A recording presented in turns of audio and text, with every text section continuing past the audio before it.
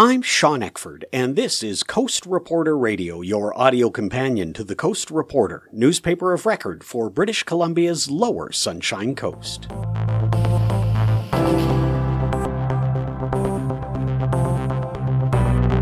Voters in Powell River Sunshine Coast will be going to the polls October 24th. Unless they're among the tens of thousands of British Columbians who've opted to vote by mail this time or take advantage of advance voting. Starting today, we're presenting feature interviews with the three candidates vying to be our MLA. Liberal candidate Sandra Stoddard Hansen is a resident of Half Moon Bay with a long career in the public and private sectors, currently working as a consultant focusing on the transportation industry. She joined the Coast Reporter editorial team via Zoom on the morning of October 13th, so our conversation does not reflect any developments in the campaign since then. So I'm here with our editor, John Gleeson, reporter Sophie Woodruff, and BC Liberal candidate Sandra Stoddard Hansen for the first of our feature interviews of the candidates here in Powell River Sunshine Coast. Good morning, Sandra, and welcome. Good morning, Sean, Sophie, John. Nice to be here. Likewise, Sandra. Yeah, nice to see you. And John, I think we'll open up with some questions from you, please. Okay. Sandra, we just finished listening to the platform launch from your leader. I'm sure you were probably listening to it as well. And during the questions that followed, about a third of the questions were about the unfortunate Zoom meeting that happened. That was publicized over the weekend. It happened last month.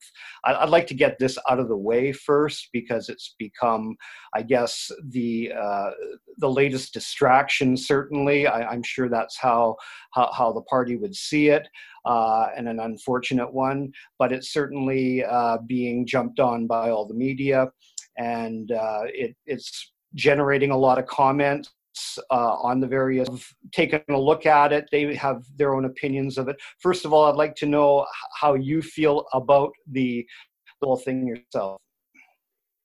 Well, first let me say that I'm not a fan of that roast format. I always find that kind of humor that you usually see in a roast really disagreeable. So I was not at that roast meeting. I did, however, tune into it to hear what Ralph Sultan had to say on his departure, and that was really quite lovely, that part of the roast. So my view of the issue was what I saw in the media and what I saw in the clips, and I think it was very unfortunate. I understand that Jane Thornthwaite, in fact, I did see her apology, or her acknowledging that she had reached out to Bowen Ma to apologize. All of us make mistakes. That was a bad mistake. From my own personal point of view, I would like your listeners to know that I have been a champion of women's rights from just about day one. Throughout my career, I've been in positions where I was one of 150, the only woman in Transport Canada on the executive committee, and so I'm very sensitive to the issues of women's rights and the need for respect. And I find it very unfortunate that sometimes things that are said in jest are very hurtful and demeaning. And so I sympathize with Bowen Ma, who was the subject of that particular comment. But I do think that we have to learn from that and move forward from it. Those are my views on that situation. Is it going to do some damage to the campaign in general and in this riding in particular? Well, I would hope not. I would hope, if I may answer the part of the question that you asked about this riding in particular, I hope that our voters will look at the candidates and look at the merits of the candidates and decide which candidate is best prepared and best able to serve the needs of this riding. That's what I hope for. Will it impact the campaign? I can't say. I don't know. I'm sure that there is an impact that will be felt, and hopefully we can work hard in the next 11 days to regain the trust and repeat our platform and what we stand for and what we hope to accomplish if we're elected, and that message will resonate through come election day. Okay, last question on this subject from me anyway. We heard Mr. Wilkinson questioned just now about why he didn't intervene when, because it wasn't just a quip, it was a fairly long rolled out story, obviously, and it had a couple of different points where it was objectionable. So the question is why he didn't intervene. Why did he speak to the MLA afterwards? And he said no. Are you satisfied with how he has since apologized? He hasn't directly reached out to Ms. Ma. Are you satisfied with the way he's handled it? I am sorry that I didn't hear his statement. So what you're telling me is I'm hearing it for the first time now. I'm disappointed that that kind of discussion and that kind of joking was not brought to a stop during the event. And I think that's all I can say about that. Okay, thank you. Sandra, let's talk now about some more riding specific things, because you and I have been involved in an exchange as we start to prepare our brief candidate profiles for the upcoming Coast Reporter. And when I asked about an important issue, you mentioned the situation with the highway and the ferry bypass. And I know you've talked about the importance of that before, but in the email you sent me, you did something you haven't done yet, which was be very, very specific in saying that you have a commitment from Mr. Wilkinson that a Liberal government would begin a first phase of construction of a highway bypass with a $50 million investment. That's quite specific. So tell me, first of all, how you went about securing this commitment from your party leader, and any more details you can tell us about what it is you're promising. Well, I'm promising just that. I think that this is a really important issue for our community and for all parts of our community, not just the southern part of the riding, but the northern part of the riding too. Because when they're transiting from Powell River down to catch the ferry at Langdale, the importance of being able to get there efficiently and effectively is just of interest to them as well. So I felt that this was a really critical issue for our community. I've been involved in politics for a long time and knocked on doors in our riding and in several previous elections, and this is an issue that comes forward. And I felt that I would want to have assurances that we could begin to work on this important issue. And if I can just talk about my vision for the bypass highway, I think we have another really good example in the province of how this has been really successful, and that's on Vancouver Island. The main highway used to go through all the communities along the shoreline on Vancouver Island, and there were traffic jams and traffic congestions, and through traffic was having to slow down to 50 every time they went through a community, just as they have to here through all our communities on our little string of communities along Highway 101. And with the introduction of the Island Highway, which took many, many years and a lot of effort to build that highway and a lot of funds, their communities along the shoreline have become beautiful little tourist destinations and are really accessible for people using scooters or bicycles or walkers or joggers. And they've really made a beautiful scenic route. So it hasn't driven traffic out of the communities. It's enabled more traffic that is not heavy vehicle traffic and through traffic. And so that's my vision for the coast, that we can have that kind of a highway that will take our through traffic out of our communities and bring our recreational and personal travel onto that highway, and reduce the speed limit so it's safer. So when you talk about a $50 million investment, this is not commitment for another study. You're saying this is commitment to actually put shovels in the ground and start building on an actual road we can drive on. That is correct. And your vision would see this going down at the southern end closer to Gibson's in the ferry terminal, or did you get that specific when you went to the leader and said, here's what I want to pitch? I did not get that specific, and I think it would really depend on what would be the best as an initial investment. I mean, it seems from, I haven't seen the engineering studies, but it seems logical that it would be appropriate to to fix that problem of coming up that big hill and having a huge traffic congestion at the top of the big hill, and then traffic sort of snaking through the community all in and around Gibson's as a first priority. But I would certainly rely on some engineering expertise for the best way, the best outcome for that initial $50 million investment. Where would that be? The other transportation issue you and I have talked about recently is BC Ferries, because when the NDP platform came out, I noticed a marked contrast with the amount of attention that they paid to BC Ferries compared to 2017.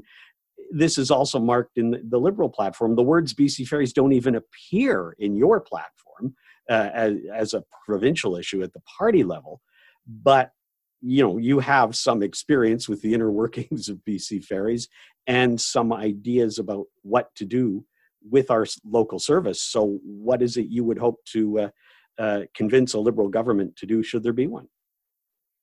Should there be a Liberal government, I would be very keen to take this on as a top priority. I think that the service to our community, we're a ferry dependent community. We have 4 ferry routes within our riding, which is really quite astonishing. We're probably alone in that regard of having that number of critical routes for our ferry dependent community. I believe that we have some problems with on-time performance. I believe that during the busy summer months and into an ever-expanding shoulder season, we have problems with capacity. We have problems with lack of certainty of travel because of the on-time performance problems, and also because of the unavailability of sufficient numbers of reservations. People, that have a doctor's appointment in Vancouver, that head down to the ferry terminal, they're not sure if the ferry is going to be leaving on time and if they're going to make it on time to their doctor's appointments. I think we need to work with the ferries to make sure that that we can get a commitment to better on-time performance, more certainty of travel, and more capacity during the busy times. And I think that this is the purview of government. Government is the biggest customer of BC Ferries. There is a service agreement and a contract between BC Ferry Services and government that sets out in amazing detail what services government will support, because most of our ferry routes are non-self-sustaining, so government lends support to keep services at a certain level. And so I think within the mandate of government, we can adjust that contract to provide more service levels that are more appropriate to our growing community here. And so I would work really hard to make sure that that happened for our community if I were elected in a BC Liberal government. And now I'm sure you're aware that for a lot of people in this riding, the problem we have with BC Ferries goes back to decisions made by previous BC Liberal governments.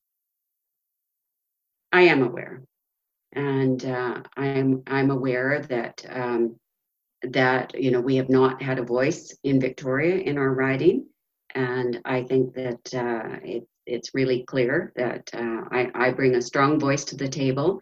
And if I were elected in a BC Liberal government in Victoria, I would certainly be vocal about the needs of our community. I'm also a person who prides herself on the ability to get things done and find creative solutions to problems. Throughout my volunteer career, throughout my work career, I think I've distinguished myself at being able to find creative ways to solve problems. And so I think that I could bring that energy and that skill and that experience to the table for solving our problems here on the coast. On the ferries, Sandra, you mentioned medical passengers, which is a very big deal here, as you're aware.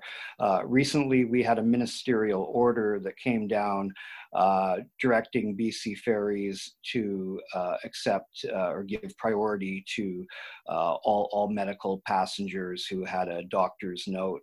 However, BC Ferries continued to set out the criteria which it had set up before that was very restrictive for doctors in terms of giving notes to patients. So it didn't really change things. I know this has frustrated Mr. Simons, and he's expressed that to us, and he's expressed it publicly. But what do you do in a situation like that where the provincial government says you have to start opening up access and give priority to people who have a doctor's note, but then BC Ferry says, okay, but we're going to set the terms for that, and the terms are the same as they were before, so nothing changes. What do you do in a case like that? Well, I think that, it's important that BC Ferries and the government have a good working relationship. And over the past number of years, I think that has not been the case.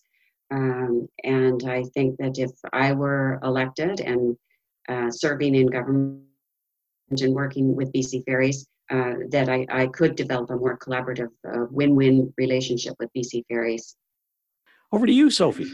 Hi, Sandra. Hi, Sophie. So, yeah, I'm curious, just moving over to the affordable housing front, obviously a chronic issue here on the coast. As my colleague Sean, he reported earlier this month on a recently completed housing needs assessment for the Sunshine Coast. And it states the obvious, that we're seeing housing costs rise here. And there's also a severe lack of affordable rental stock on the Sunshine Coast. So just kind of browsing through this morning's platform, kind of one of the top kind of solutions that's included there is an incentive fund that would be created for municipalities with housing policies that enable a kind of a demonstrable increase in the construction and supply of new housing. So I was curious if that's what you see as kind of a primary or a priority here on the Sunshine Coast, bringing that here, and if so, kind of what would that actually look like?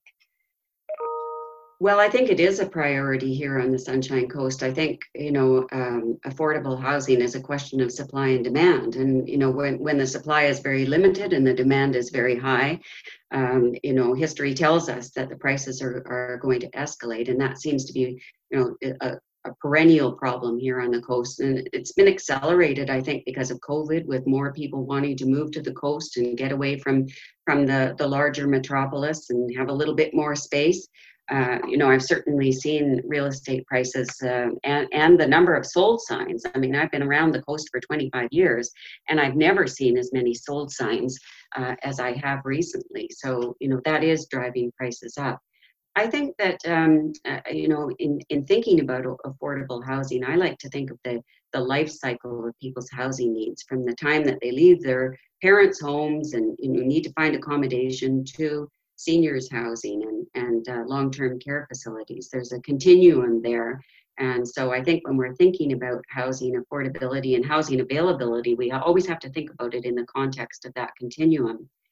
I was told by a real estate lawyer who does big developments in Vancouver that a study was recently done by the Real Estate Bureau, and this may be a couple of years old now, that the price of accommodation in the Lower Mainland area has about a 30 to 40% uptick because of fees and charges that municipalities put on developers. And this includes the cost of delays. And I think we only have to look at a project like the George down in Gibsons to see that, that's been 10 years and enormous costs have accrued to that developer that eventually will have to be, folded into the price of any housing that ultimately gets developed on that site. So I think the idea of an incentive to municipalities to find ways to expedite the approval process and get stock built and get it on the market and reduce that percentage of costs that are associated with building, those development cost charges and other fees and assessments and requirements that municipalities put on developers. It slows development, and it drives up the price of the available stock that's on the market. In terms of seniors housing, our party has committed $1 billion to improve the quantity, the quality of available seniors housing. If I were elected in a BC Liberal government with the demographic in our community, I think we're the highest over 65 riding in the province, I would be at the front of the line to make sure that we were getting our fair share and meeting the needs of our aging population here on the coast. I think that that the other initiative that the party has launched of the tax credit for people that want to keep their loved ones at home but need some additional support. You know, perhaps they need to make an adjustment to the physical structure of their house so that it's more wheelchair accessible. Perhaps they need to bring in some help with food preparation, some help with house cleaning, to lift the burden that the spouse is taking on by keeping the person in their home a little bit longer.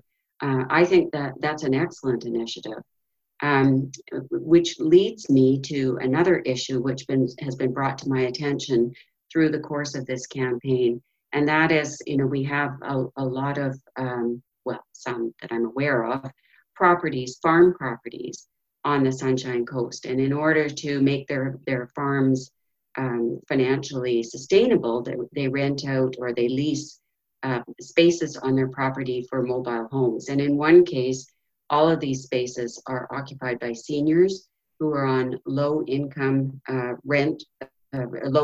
I should say, with just old age security as their main source of income. And it's really the only way that they can make ends meet by living in a mobile home on these properties.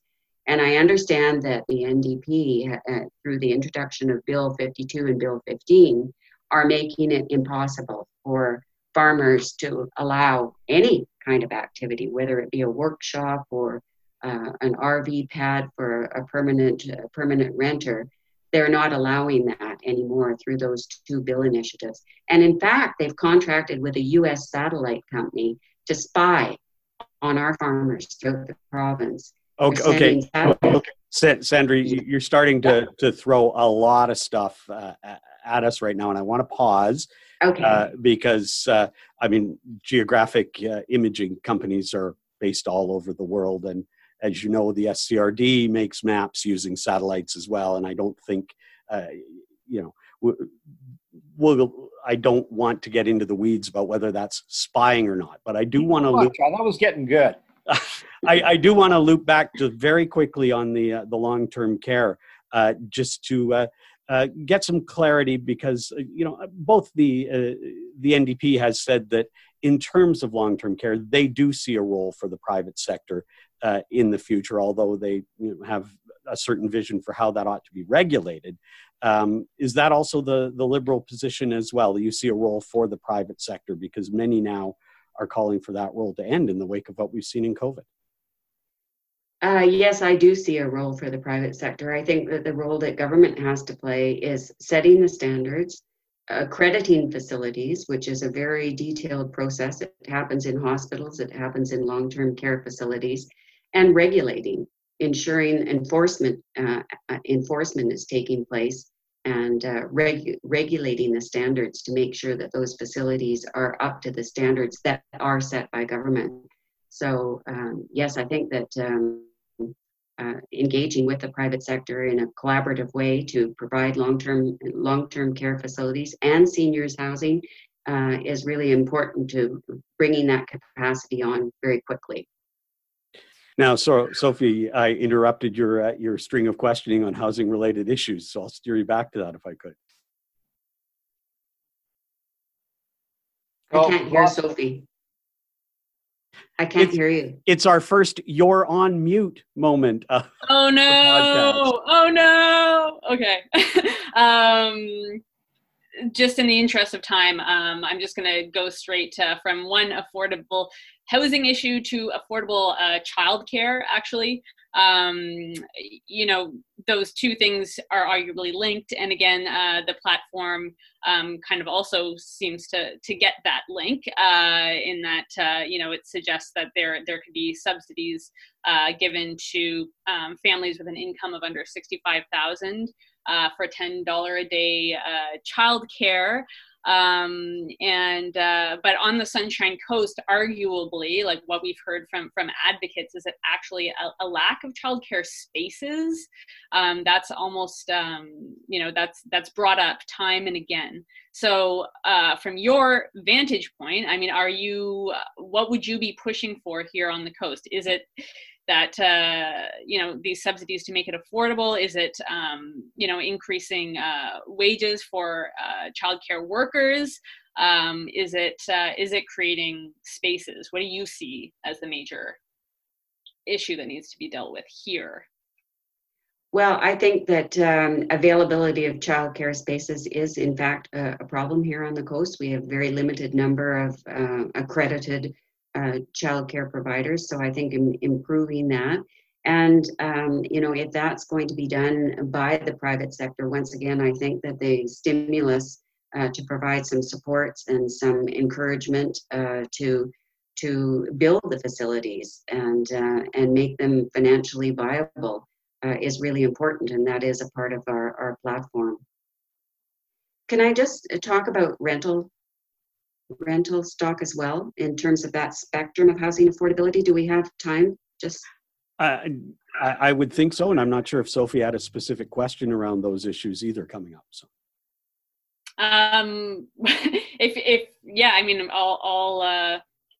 all ears on rental. Obviously, here on the coast, we're one of the worst communities in terms of having available rental. So go ahead. Curious what would you do to address that? Well, I agree. The rental market is really tight, and it puts people in a position where they're competing. And if they happen to lose their rental accommodation, I know the angst that people can feel in trying to find more rental accommodation. So I think part of the solution is making it more attractive for people to build rental stock. I also think, and I don't have the answer on this, but it's certainly something that has come to my attention. I've noticed that there's a lot of properties on the coast that would be appropriate for renting to long-term renters that are being used as Airbnb or vacation rental by owner. And I don't deny people the opportunity to do that.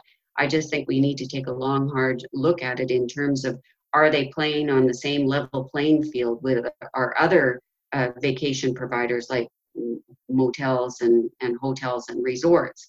And what impact is the prevalence of that kind of accommodation having on the availability of housing for rent for long-term renters? And I think there may be a need to, just kind of look at the balance of the rights of renters versus the rights of landlords, and make sure that balance is even, so that there is more incentive for people to rent out their properties. The Airbnb issue, of course, is something that the local governments have been grappling with for a while now and are continuing to. It is a big issue, but that seems to be a local government issue to a large degree. I would agree, but it certainly does impact on the availability of housing. What could that's the problem. What could the province do? I mean, on one hand, you've got market forces that are market forces. On the other hand, you've got regulation that happens at the local government level. Where does the province come into the mix? We talk about this quite a bit ourselves. Like how very specifically and concretely, how can the province affect the conditions for rentals? Well, I think on a whole range of issues. I mean, municipal governments are an instrument of the province. On a whole range of issues, I think that the province has to work hand in hand to resolve the issues with the municipalities. I think in For example, our water issue. I would see a role for the province in assisting the municipality to be able to ensure that it can provide the infrastructure that it will allow for growth and development. So I see it as a collaborative relationship between the 2 and even 3 levels of government. Mm-hmm. We are now at the point where we're running quite short on time, so I'll just quickly go around. Sophie, any quick last question you want to throw in there? Well, I guess one more would just be on the homelessness and issue here on the Sunshine Coast, and also maybe more specifically looking at kind of this link that seems to be emerging even in the platform, and we've heard the Liberal Party leader actually make that link between ensuring safer streets and getting people off drugs. And here on the Sunshine Coast, there is an opioid crisis. Advocates tell us that stigma is a major problem here for drug users. Do you see that link? Are you making that link between crime and drugs on the Sunshine Coast? I think that, yes, I am making that link between crime and drugs in our community and in the greater provincial community as well. And is that a problem? Do you see how these issues around getting away from stigmatization, I suppose, is that how, if you do see that link, then how are you going to kind of to ease that problem? And to warm you up for the all candidates meetings, we've only got about 40 seconds to squeeze an answer in. Thank you very much, Sean. Sophie, the question that you asked was, what would I do to destigmatize? We need to take a close look at our mental health capabilities here on the coast. I don't think that they're adequate for the sorts of issues that we're seeing. So that would be a priority of mine as well. Well, I'd like to thank everyone for their time and patience with the clock this morning. It is yet another reality of the Zoom era we live in. So Sandra, thanks very much for joining us. John and Sophie, thank you very much. Thanks, Sandra, for bearing with us. Yeah, thank you very much. I appreciate the opportunity. Thank you very much. Thank you.